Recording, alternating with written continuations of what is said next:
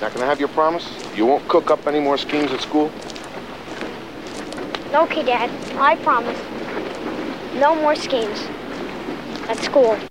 And that's from an adorable movie called Kidco, where kids start their own company. And this kid is one of those go-getter kids that no one can stand in his way. And he and his siblings go out and start a company. And I won't tell you any more about it. It might be a hard movie to get, but it is called Kidco, Kid Company.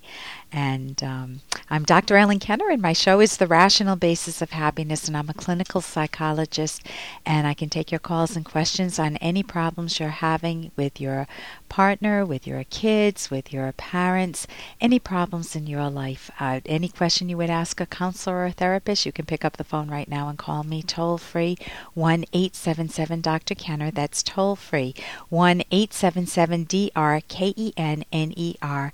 And I want to welcome you, Lisa, to the lines. Lisa, you're having problems with your grandkids? Are you worried about them? Yes. You tell me, yeah? I believe that they are in an abusive situation where their father and stepmother are constantly arguing and fighting, and where I know the law enforcement has been involved before. Okay, so when you say abusive, what are your facts? What do you know? Just constantly screaming and yelling and then maybe the stepmother going out and, beating on the cars and the windows and hitting her head up against the cars. And, I'm not for sure if they are beating on the children or not. So it's not like, how old are the kids? 8 and 5. 8 and 5. And is it your son? Is that the dad? No. Oh, how are they related to you? My daughter. Oh, your daughter. Okay. Right. And does your daughter still have contact with them? Yes, she does. They split custody. Yeah. They alternate weeks of having them. Okay. And she's also concerned about, can she just, take the kids, and let him know that, until he improves their home situation. So she needs to be able to build a case, though, and partly if the kids are 8 and 5, the 8-year-old can certainly talk. Is it a he or a she? It's a he. It's a he. If he feels comfortable talking, and that's really difficult. Is he someone that you're close? Are the two kids close to you? Yeah, they're very close with us. But they've also been warned by their father not to say anything to anybody about what's going on. How do you know that? They have said so. Okay, so they are starting to talk. Mm-hmm. So Dad's afraid of losing custody then? Well, I think, that he may know that could be a possibility. Yeah. But, I just don't think the situation there is, is safe. It is affecting them. It's affecting them in school. What's happening in school? Well, they're being very disruptive in school, which they weren't before. And they also are having nightmares at night and not being able to sleep. Yeah. One has even woke up in the middle of the night. They did say this, that he woke up in the middle of the night, put his sweatshirt on, put it over his head, and then went and laid on the couch and slept for a while. Because he heard them fighting, or because he was afraid for himself? Or see, I'm trying to figure out. Here, let me tell you what happens in abuse. Do you think it's physical abuse, not sexual? It's just physical? Or you don't even know? I do not believe it's sexual, no. Okay. With either type of abuse, usually the parent starts escalating. They might start calling names, and then they start hitting, and then they start or threatening first, and then it moves into hitting, and then they usually hit on parts of the body that are covered. So the kid, it doesn't show in school. The clothes cover those parts. And so if they're, at your house, if you see any bruises that are unexplained, or if they keep saying, well, I keep falling down the stairs, I'm clumsy, they may be covering up some abuse. So you want to be able to, number one, just open your eyes and see what's going on. Once the abuse happens, the hitting or the screaming, the yelling, of course, if we're talking about physical abuse, then the parents or the abuser, the perpetrator, has to get the children not to speak, not to talk about it. And so what type of methods would you get to get a kid to shut up? Would you use? They either use bribes. Oh, we have a secret. We don't have to tell this to anyone else. I'll buy you that toy you've wanted. Right.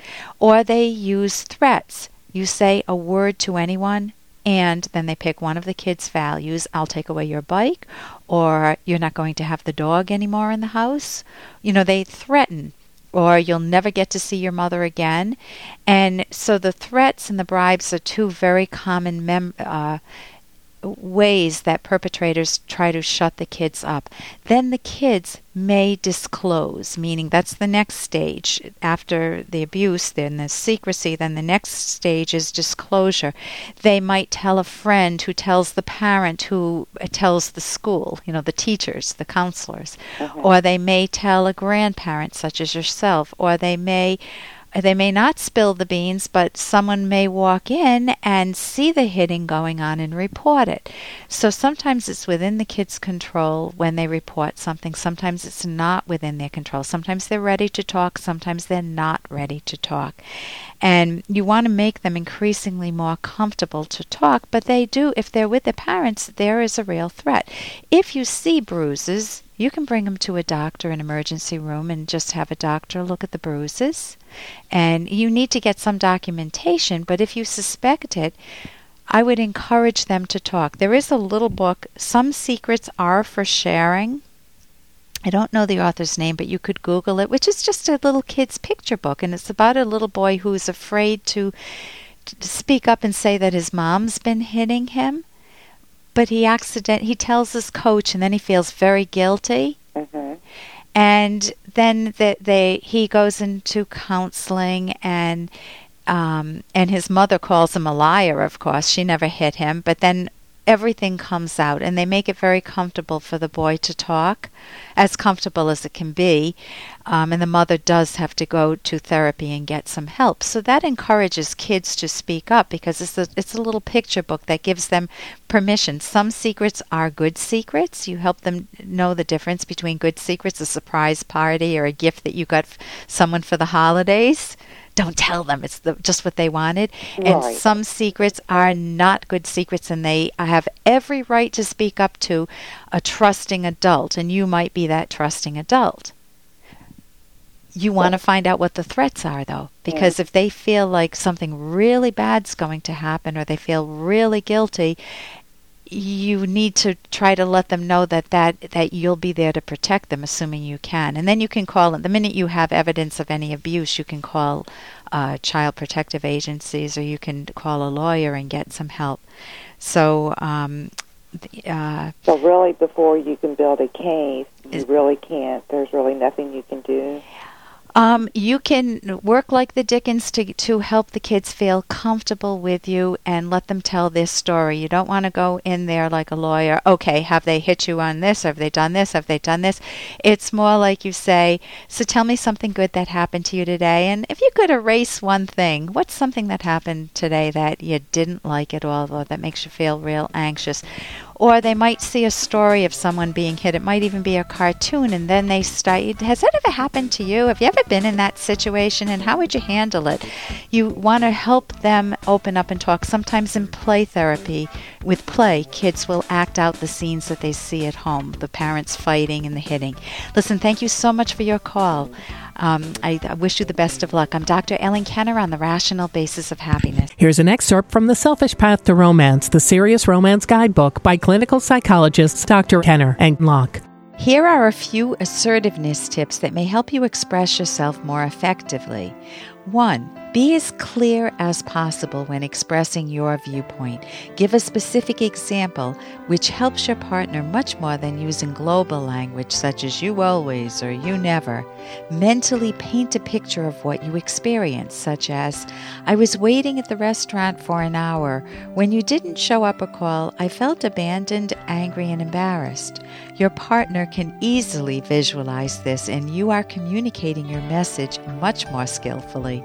2. Get to the point quickly. Your partner will appreciate your directness, and you will have a better chance of resolving your conflict without further misunderstanding or harm. You can download Chapter 1 for free by going to drkenner.com, and you can buy the book at amazon.com.